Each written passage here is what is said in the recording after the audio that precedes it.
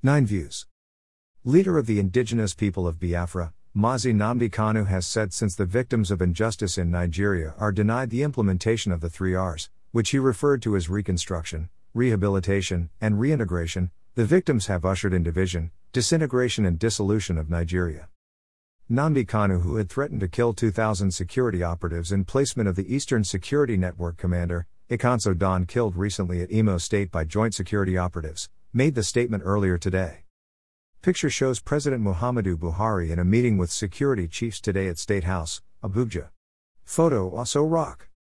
It would be recalled, few hours ago, President Muhammadu Buhari, after receiving security briefing from heads of security agencies and Chief of Defense Staff, said the Department of State Services, DSS report indicates some politicians have made plans to destabilize the country as a way to oust him out of power. Nigeria government is already battling with yet-to-be-identified gang gunmen in the Biafra area of the country. The unknown gunmen have killed more than 20 security operatives in the eastern part of the country, mainly Biafra area, since the death of Ikanso Don last month.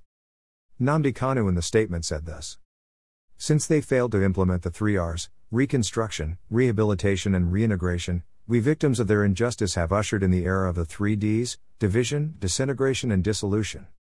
Kindly support our vision of building a community of 1 million pen soldiers whose successes will be judged based on positive development in the society."